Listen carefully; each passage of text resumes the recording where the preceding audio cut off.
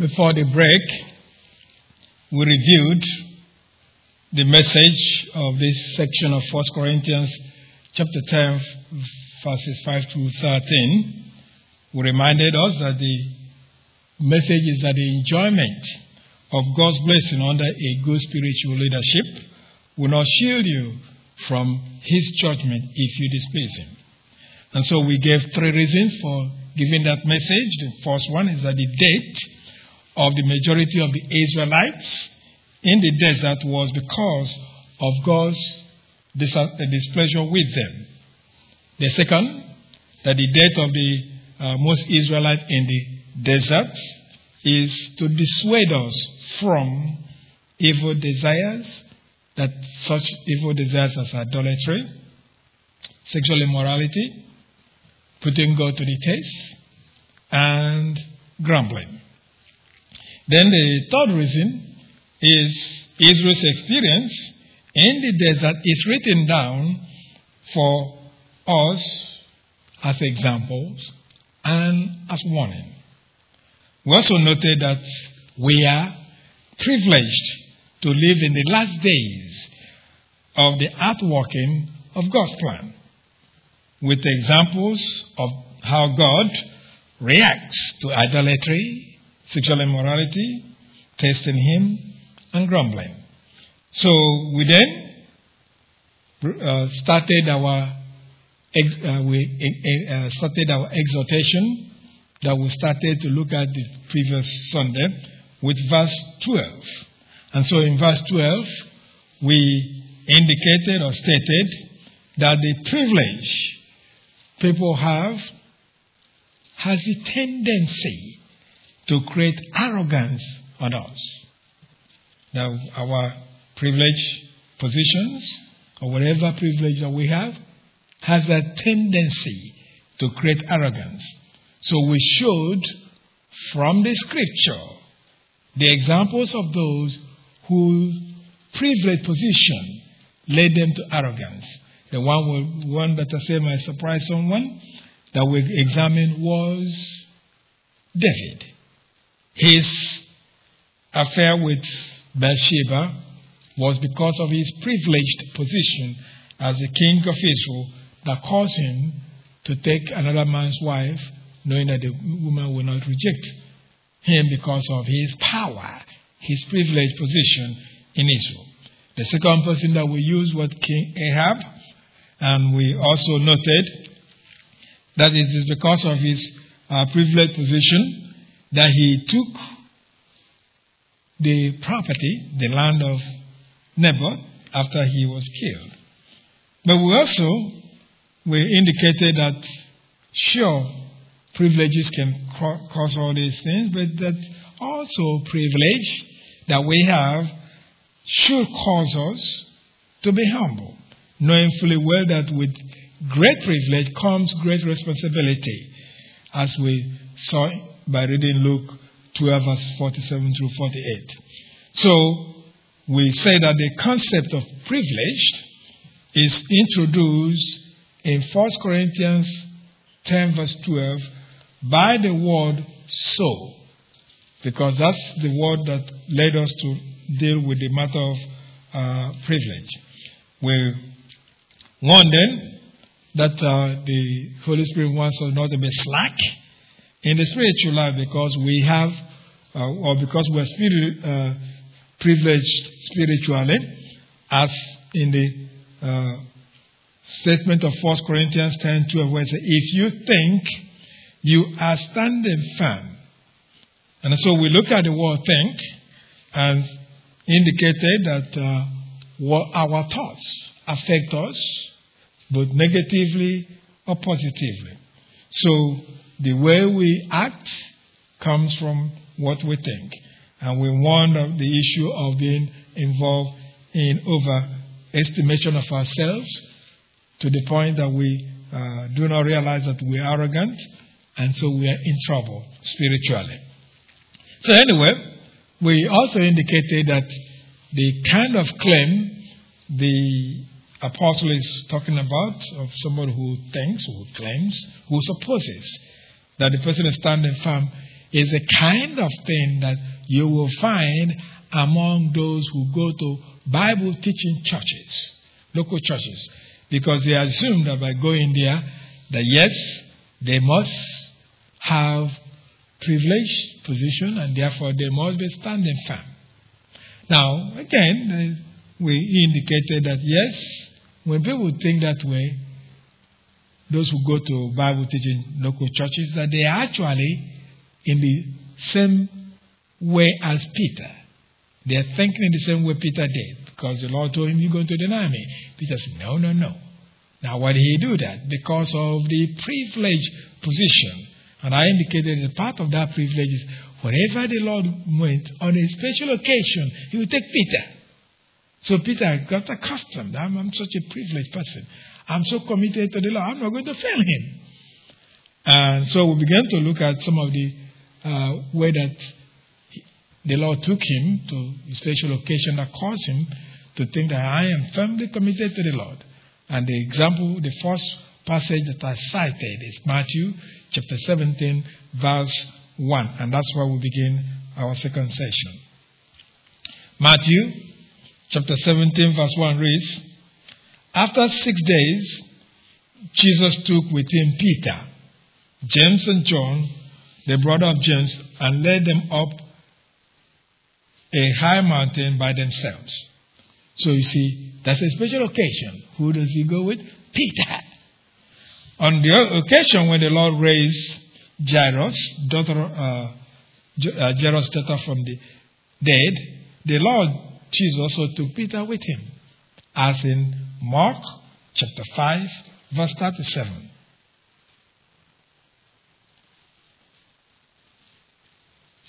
Mark chapter 5, verse 37.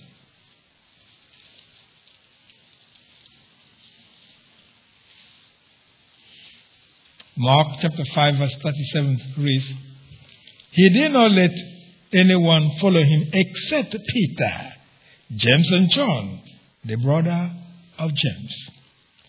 And so one gets the sense then that Peter was often close to the Lord Jesus during his earthly ministry. It is this similarity or familiarity with the Lord that caused him to think then that he was committed firmly to the Lord. That is, that he was standing firm to his faith in the Lord and was incapable of failing the Lord by denying him. As we have indicated, his claim was proven wrong when he denied the Lord 3 times under intense pressure. So it is because of Peter's experience that I believe those who are devoted to the study of the Word of God in local churches, or those who attend church faithfully, may think that they are standing firm in the faith, or that they are unwavering in their commitment to the Lord, that they are no longer in danger of failing spiritually in a way that is disastrous to them. So all the same, the clause we're studying 1 Corinthians 10, verse 12 says, "If you think you are standing firm." Now and also Apostle Paul's experience, this clause and the Apostle Paul's experience, Peter's experience, should remind us that we are all capable of thinking that we are committed firmly to the Lord, or to what we believe about the Lord Jesus Christ and the Word of God, so that we do not think that we will fail spiritually in a way that is disastrous to us. Now, if we assume that we are standing firm in our faith, how can we tell if that is really true? In other words, if you believe you're standing firm, how can you really prove that that's true? Well, there are at least 2 ways we can test ourselves to see if we are indeed standing firm in our faith, to avoid failing in a way that is disastrous to us. The first is a taste of not wavering from what we have been taught from the Word of God. Not wavering. It is this taste that is implied in what the Holy Spirit said to Apostle Paul in 2 Thessalonians chapter 2, verse 15.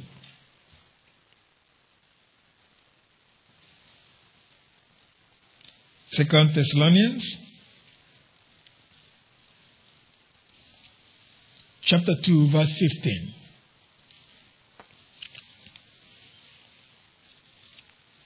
Second Thessalonians 2, verse 15 reads, "So then, brothers, stand firm and hold to the teachings we pass on to you, whether by word of mouth or by letter." Now the command stand firm is essentially the same as the command hold to the teachings, or should we say that the second command really explains the first.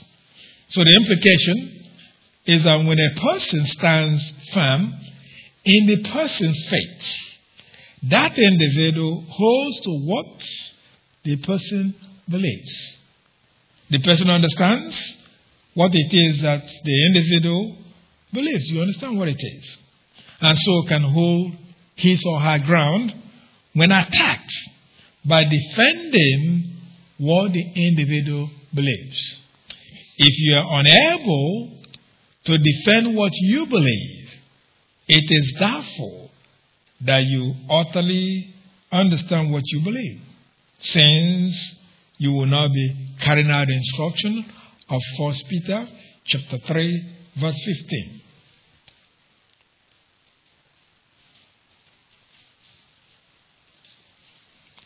First Peter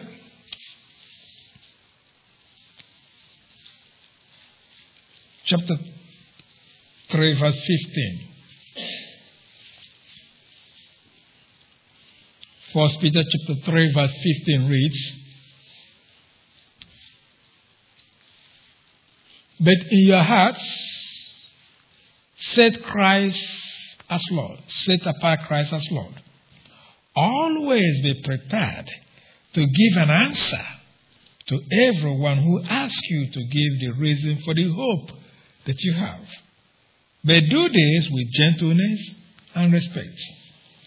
So if you remain firm, you will not only defend yourself, but you will not allow anyone to sway you so that you return to what you have rejected as pagan practices, for example. So in this way, you hold your freedom in Christ by rejecting traditions that are not biblical. So you stand firm. Don't get moved from what you believe. A second test, though, you can apply to yourself to determine if you are actually standing firm in your faith is that of lifestyle.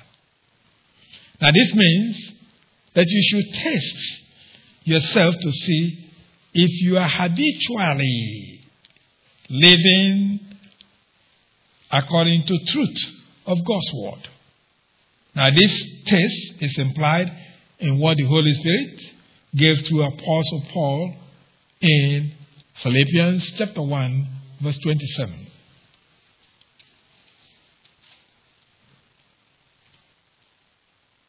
Philippians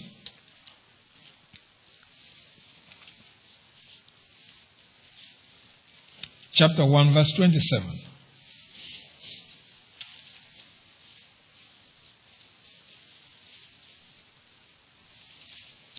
Philippians chapter 1, verse 27.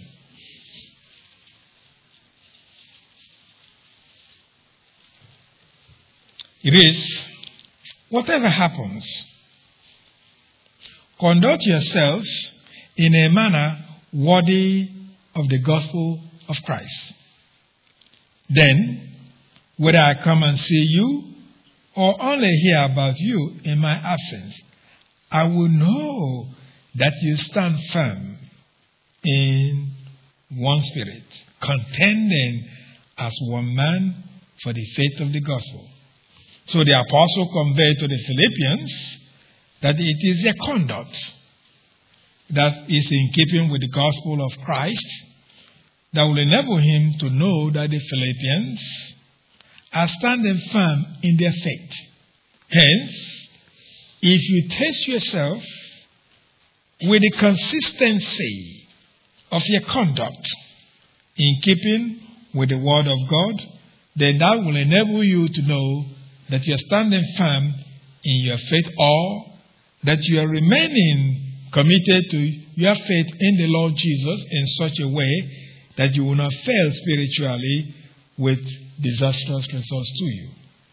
Now, it is possible that you pass the two tests that we have given, but because we are still prone to acting in a manner that is contrary to what we believe, we are then cautioned to be careful in our faith. Now, it is this caution that is given in the command of 1 Corinthians 10 verse 12. Look at it again, 1 Corinthians 10 verse 12 that we're studying. It says, be careful that you don't fall. Be careful that you don't fall.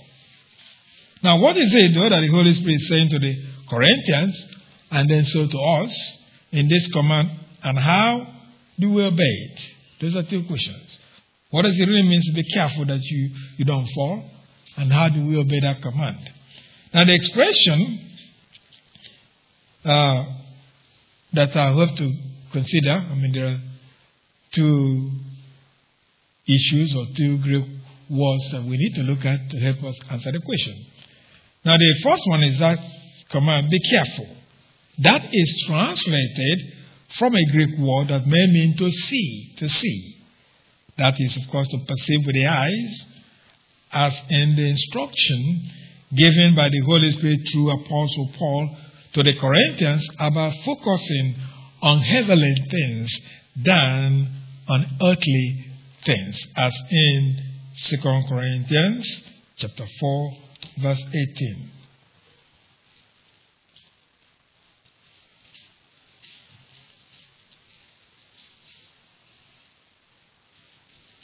Second Corinthians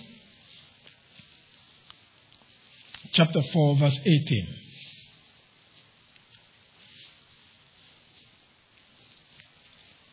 It reads, so we fix our eyes not on what is seen, but on what is unseen.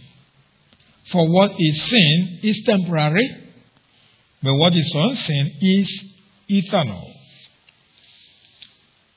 So the Greek word also may mean to watch, to be aware of, in the sense of being ready to learn about something that is needed or hazardous, as it is used in the instruction of the Holy Spirit through the Apostle Paul to the Galatians concerning backbiting each other in Galatians chapter 5, verse 15.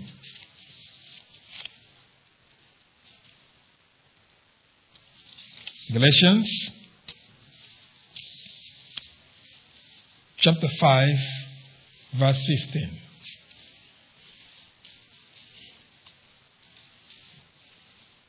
Galatians chapter 5, verse 15 reads, if you keep on biting and devouring each other, watch out, or you will be destroyed by each other.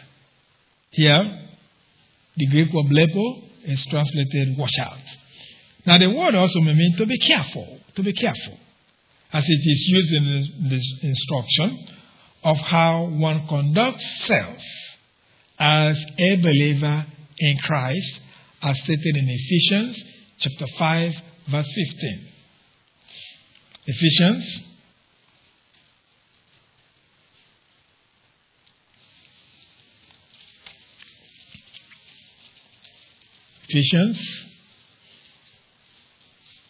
chapter 5, verse 15.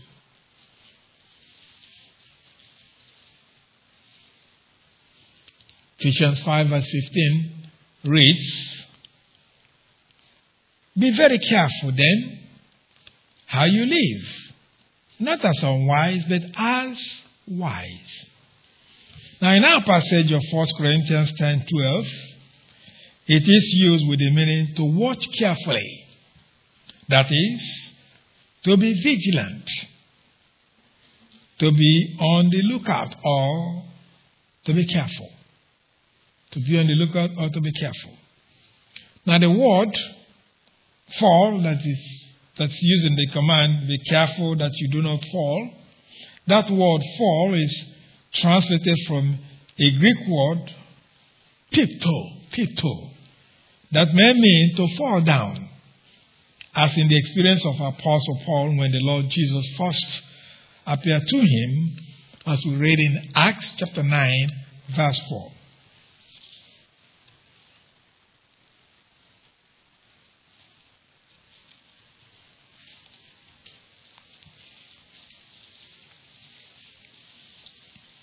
Acts chapter 9, verse 4. It reads, he fell to the ground and had a voice say to him, Saul, Saul, why do you persecute me? So the word here fell is our Greek word. Now the word may mean fall, to fall in the sense of to experience loss of status or loss of condition. So can refer to being ruined completely or to fall in a moral sense, as that is the way the word is used to describe fall from the state of grace in Romans chapter 11, verse 11.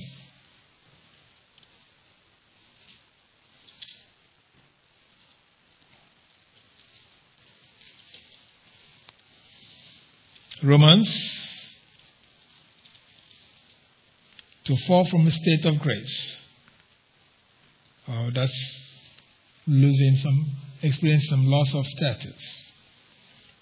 Here it says, again, I ask, did they, as the Israelites, stumble so as to fall beyond recovery? Not at all. Rather, because of their transgression, salvation has come to the Gentiles to make Israel envious. Now, in our passage of 1 Corinthians 10:12, the word actually means to fall in the sense of suffering defeat,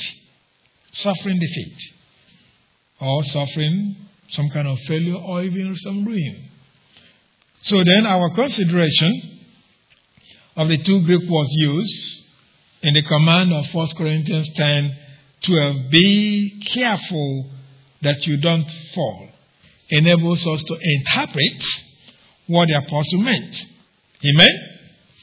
That we should be spiritually vigilant to ensure that we are not defeated spiritually in the sense of falling into sin with disastrous consequence that may involve punishment by death, as some of the Israelites experienced. Again, that what he's saying to us is that we should be spiritually vigilant to ensure that we're not defeated in the sense of falling into sin with disastrous consequences that may involve punishment by death, as some of the Israelites experienced in the desert.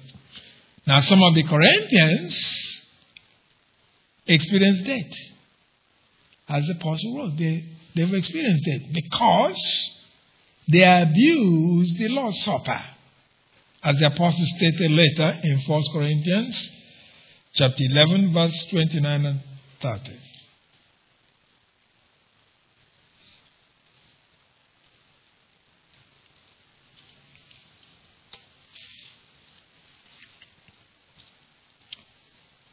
First Corinthians chapter 11, verses 29 through 30.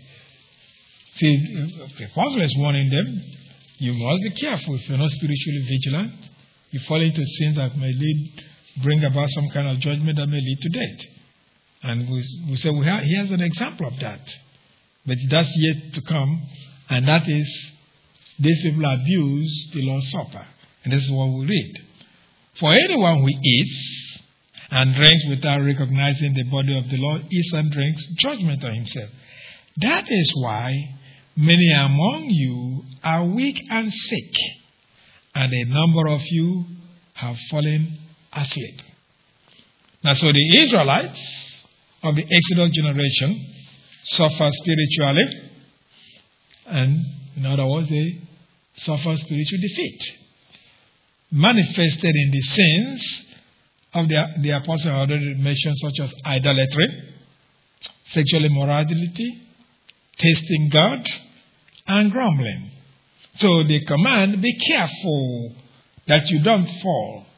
It's not merely that we do not fall into these sins of the Israelites that died in the desert, but that we should be careful that we are not arrogant, so that we do not even recognize that we have been defeated spiritually, probably because the Lord did not immediately discipline us.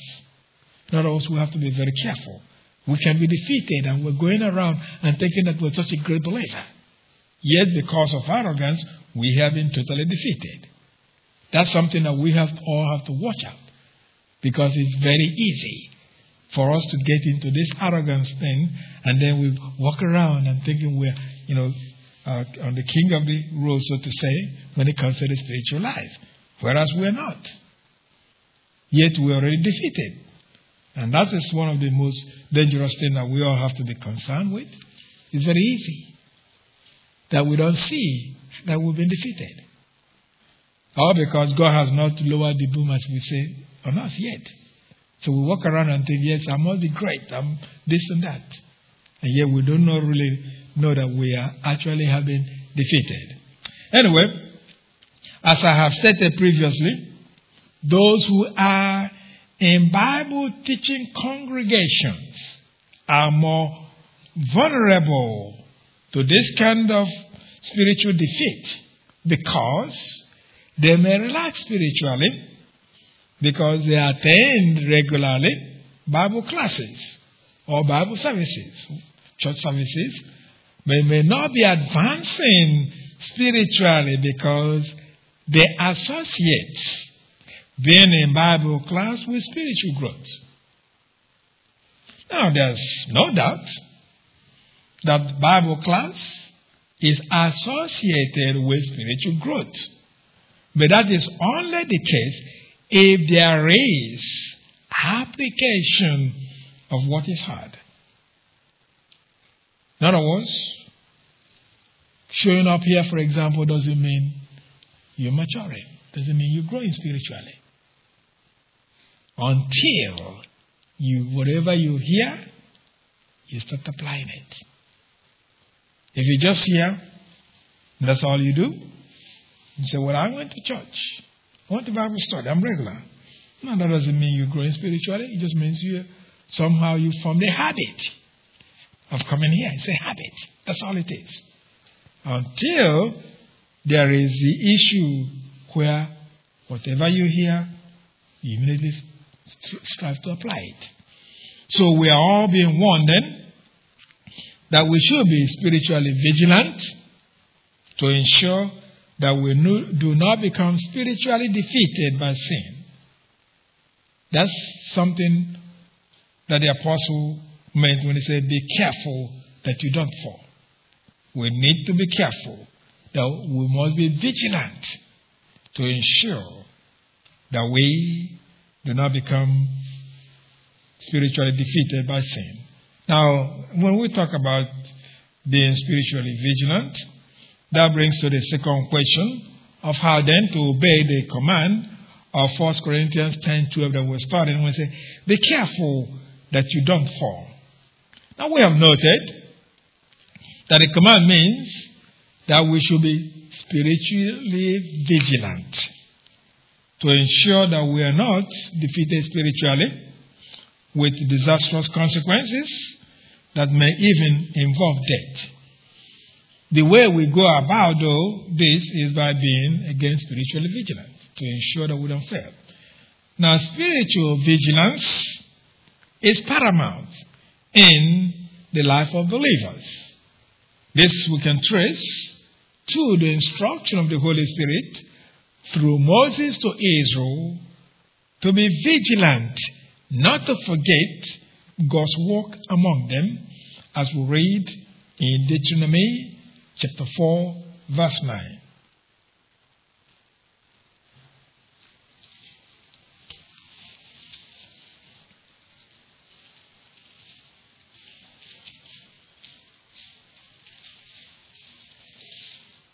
Deuteronomy chapter 4, verse 9.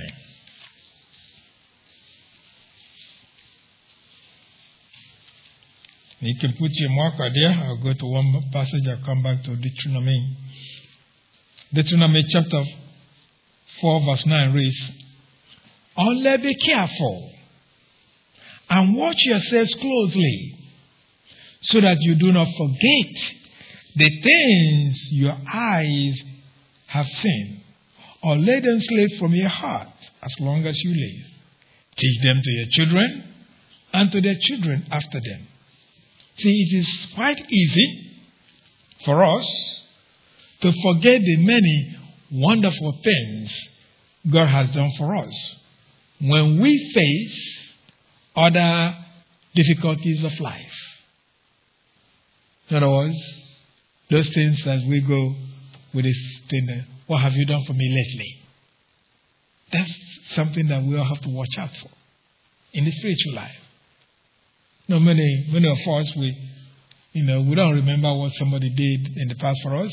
If they just did something bad to us, as we say it's bad to us, immediately we forget whatever they did. No more, we don't remember that. Now, that can happen in the spiritual life. If you have that kind of attitude, there's nothing that says you wouldn't do that. If you're facing with some difficulties in your spiritual life, you forget everything God has done for you. That's what we're being warned. In other words, some of us, under such conditions of difficulties, forget that the Lord, for example, has answered their prayers in the past and has shown them His goodness. And so they begin to question God's ability to do something for them, or they think that God has forgotten them. Now, a believer who thinks that God has forgotten the individual will be in danger of falling to the same sin of the Israelites that died in the desert. I mean, the sin of tasting the Lord. So anyway, it is important that we recognize how urgently we need to remain spiritually vigilant. Now, how do we go about being spiritually vigilant? I'm sure you can almost answer it because of what I've been explaining. Now, the primary way of ensuring that one is spiritually vigilant is attendance to the Word of God. Since every other thing that we can do to ensure we're spiritually vigilant requires the knowledge of the Word of God. Now, this requires we pay attention to the instruction the Lord gave to Joshua as he took the mantle of leadership from Moses, as we read in Joshua chapter 1, verses 7 and 8.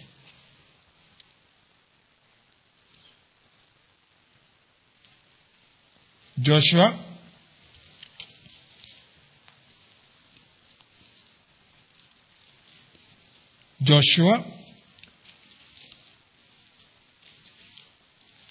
chapter 1, verses 7 and 8. Joshua chapter 1, verses 7 and 8. It reads, "Be strong and very courageous. Be careful to obey all the law my servant Moses gave you. Do not turn from it to the right or to the left, that you may be successful wherever you go. Do not let this book of the law depart from your mouth. Meditate on it day and night, so that you may be careful to do everything written in it. Then you will be prosperous and successful. Now, many believers know this passage by heart, so to say, or can refer to it. But I wonder how many that have actually noted the sequence of the instructions in these two verses, the sequence. So the instruction begins with requirement of obedience to the law before the instruction to learn the word of the words of the book of the law is given. So I'm saying that we have first. Look at verse 7. It says, be careful to obey all the law my servant Moses gave you. That's the first thing. Then the instruction in verse 8 says, meditate on it day and night. Now, granting that Joshua already knew of some of the content of the law, but he would not have known every part of it or remember every part of it. Thus, we should have expected that the first instruction will be for him to meditate on the word of God, then obey it. That's what we probably expect. Now, I suppose that the reason the Holy Spirit put the subject of obedience before meditation is to get us to recognize the importance of obedience. The importance of obedience. Now, there are many Christians who enjoy the teaching of the Word of God because they are stimulated in the mind or because they acquire new information each time they attend Bible classes. But they go no further than that, resulting in little spiritual growth. In other words, yes, you get stimulated. Yes, you get free information, you get excited. But if that's all you do, there'll be just very little growth spiritually. You need to go beyond that. Thus then, the Holy Spirit wants us to recognize that learning the Word of God is the first step to attending to God's Word. But, of course, an important aspect of attending to God's Word is applying what one learns. Applying what one learns. Now, this is the reason the Holy Spirit, through Moses, continued to hammer Israel with instruction to obey what he had taught to them. As, for example, in Deuteronomy chapter 5, verse 32.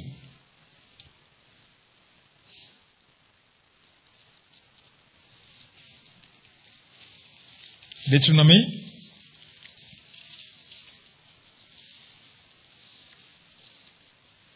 chapter 5, verse 32.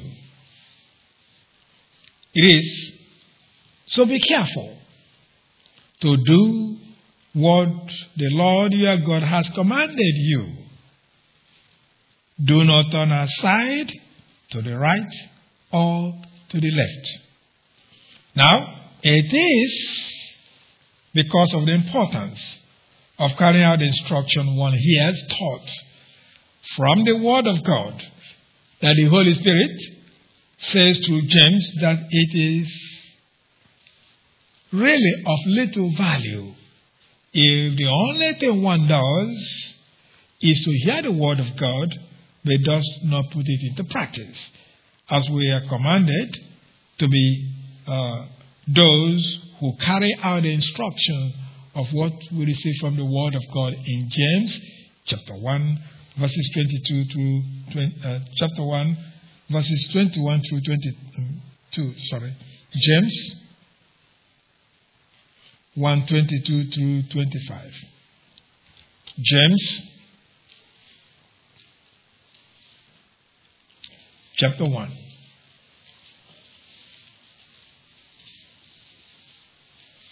James chapter 1, beginning at verse 22. It reads, "Do not merely listen to the word, and so deceive yourselves.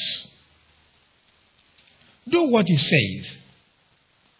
Anyone who listens to the word, but does not do what he says, is like a man who looks at his face in a mirror, and after looking at himself, goes away and immediately forgets what he looks like. But a man who looks intently into the perfect law that gives freedom and continues to do this, not forgetting what he has heard, but doing it, he will be blessed in what he does." So, it's not hearing it. That's the first step. We must go beyond that. We'll hear, but we'll have to apply what we hear. So, the point that we're emphasizing is that we should recognize the importance of obedience to what we learn from God's word. Now, having emphasized the concept of obedience, the Holy Spirit through the apostle, in this case, really going back to Joshua, the Holy Spirit through Moses gave him that instruction, and God through the Holy Spirit also gave more directly to Joshua the instruction to meditate on it day and night. That's Joshua 1:8. Meditate it day and night. That's an instruction that's very important. Now, this instruction, meditate it on it day and night, could be understood as either referring to corporate worship of Israel, where the word of God is to be read aloud, or it could refer to private worship, where the word of God is to be read daily. Now, we are concerned with personal application that really concerns how a believer will remain vigilant spiritually. Now, this being the case, the instruction is that a believer should spend time daily in the Word of God. Now, as I said, some of you hear me and you ignore it. That's fine. I don't mean it's fine that you do that, but it's fine because that's what you choose to do. But if you hear what I've been saying and you choose to just come here, and that's about it. Even then, your coming here is questionable too, whether you are really interested. Now, it all depends on what attitude that you show to the word. So, here it is. Suppose the person, they say, okay, I come here all the time. Well, that's great. But if you don't spend time daily in the word, you have not fulfilled the reason you're here. It's just as simple as that. There's no shortcut to it. God expects you to do that. He expects me to do that. So there's no way you can pat yourself at the back and say, well, I go to church regularly. Go to Bible studies regularly. No. You must spend time in the Word. You must do that. So, to me, it is preferably that a believer should spend time reading the Word daily. Although it's preferable that the believer listens to adequate teaching of the Word of God, followed by personal reading of the Scripture. So the reason it's very important that you read the Bible daily is so that you have a frame of thinking from the Bible. It doesn't mean that you know the detail. It doesn't mean that that's where you must have a teacher. Unless you have the gift of teaching and have been trained in a way to actually interpret the Scripture. Otherwise, you have to rely on those who have the gift of teaching, that do it as the Lord instructs them. So, you need to read it daily, but you also need to get a daily exposition, so to say, of the scripture. So in other words, all I'm saying is this. The believer should read the Bible and then get the teaching of the scripture from one that has the gift of teaching. Now, a believer who does this daily will be equipped to be spiritually vigilant, so long as the individual follows that up with application or obedience to the word the person learns. Now, learning of the word of God on a consistent basis should help a believer in dealing with his or her thoughts, since spiritual vigilance requires handling of our thoughts.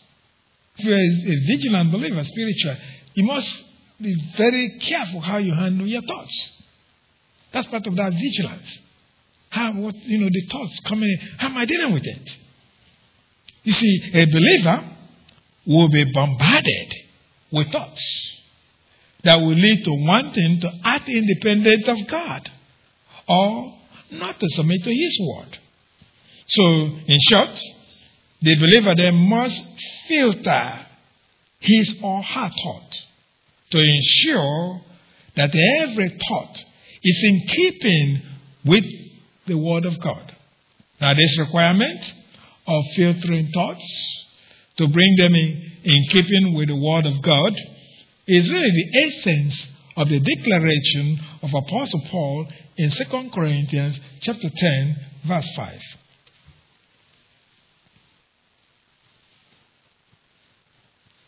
2 Corinthians chapter 10, verse 5.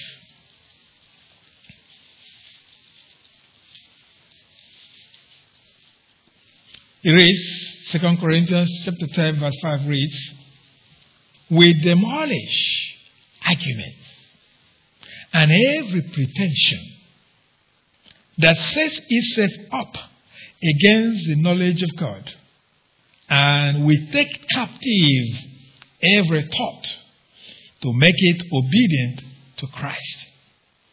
See, notice the apostle stated, we take captive every thought to make it obedient to Christ. Now, to remain spiritually vigilant requires monitoring your thoughts to ensure they are in keeping with the Word of God. Monitor it. For example, a believer may be tempted to become arrogant by thinking of self in a manner that is not warranted by reality, as we have mentioned previously. If such a believer is grounded in the Scripture, the person could handle that thought by remembering the Scripture that cautions us against such thinking, as stated in the passage we cited previously in Romans chapter 12, verse 3. You don't have to write it down. You can just listen. Romans 12, verse 3 says, "For by the grace given me, I say to every one of you, do not think of yourself more highly than you ought, but rather think of yourself with sober judgment." Be real about yourself. Don't worry. I know people love, many people just love this thing about flattering. They flatter you. You think whatever they're flattering, that's true. You should know when people are flattering you and know that that's not really true. You should know that. That's part of being, think of yourself with sober judgment. You know who you are. And so when people give all these compliments and this, it wouldn't faze you. Because you are evaluating yourself correctly. Not what people see on the outside, but the one who sees you on the inside. So you know what he sees. And that's what you're concerned with. So then we say, do not think of yourself more highly than you ought to, but rather think of yourself with sober judgment. That should enable the believer then to be humble and not to think of self in a very highly manner. So, if a believer fails to evaluate self properly, the individual will become defeated in thought, since the individual will evaluate self wrongly, similar to what the Lord charged some in the church of Laodicea, among the 7 Asiatic churches, in Revelation chapter 3, verse 17. Revelation 3, verse 17.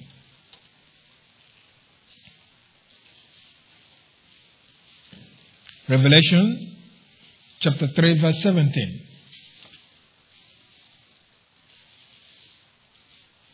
It reads, "You say, I am rich. I have acquired wealth and do not need a thing. But you do not realize that you are wretched, pitiful, poor, blind, and naked."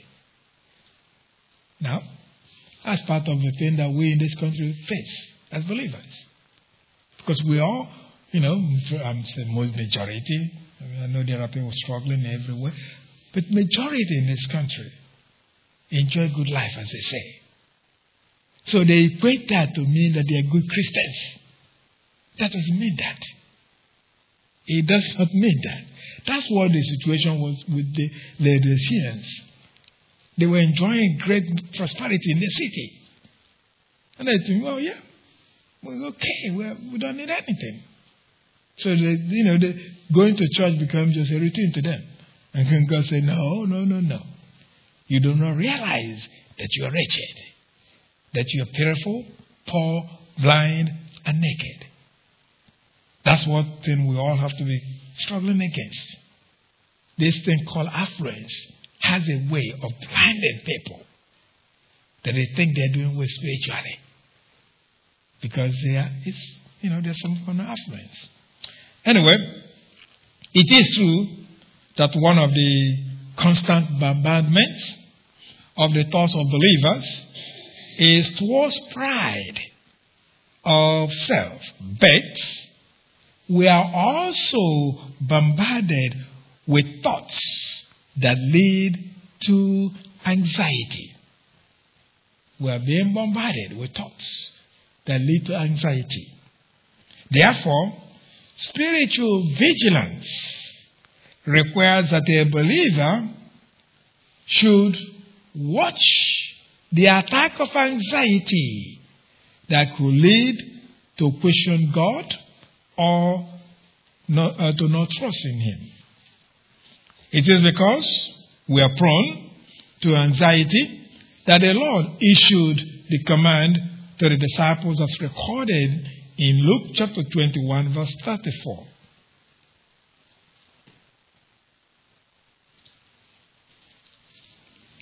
Luke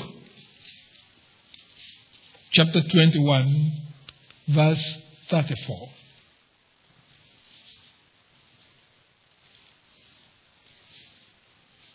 Luke chapter 21, verse 34. It reads, "Be careful, or your hearts will be weighed down with dissipation, drunkenness, and the anxieties of life." The anxieties of life. And that day will close on you unexpectedly like a trap. So the command, be careful, here is similar to the one we are considering in 1 Corinthians chapter 10, verse 12.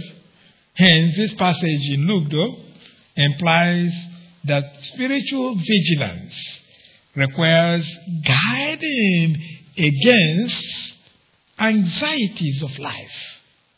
They come. They will come. We are bombarded with it. There are things that are just going to create that idea of being anxious about things. Anxiety will set in. You must reject it. You must filter it out.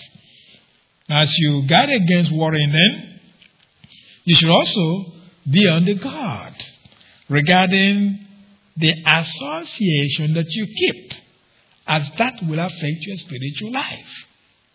There's no question about that. The Bible is very clear to us. The company you keep determines who you are in many, many ways. So that's the first thing, that we have to be committed to the learning of the Word of God and applying it. That's the first way of being vigilant. A second way to ensure that you are spiritually vigilant is to remain prayerful. Prayerful.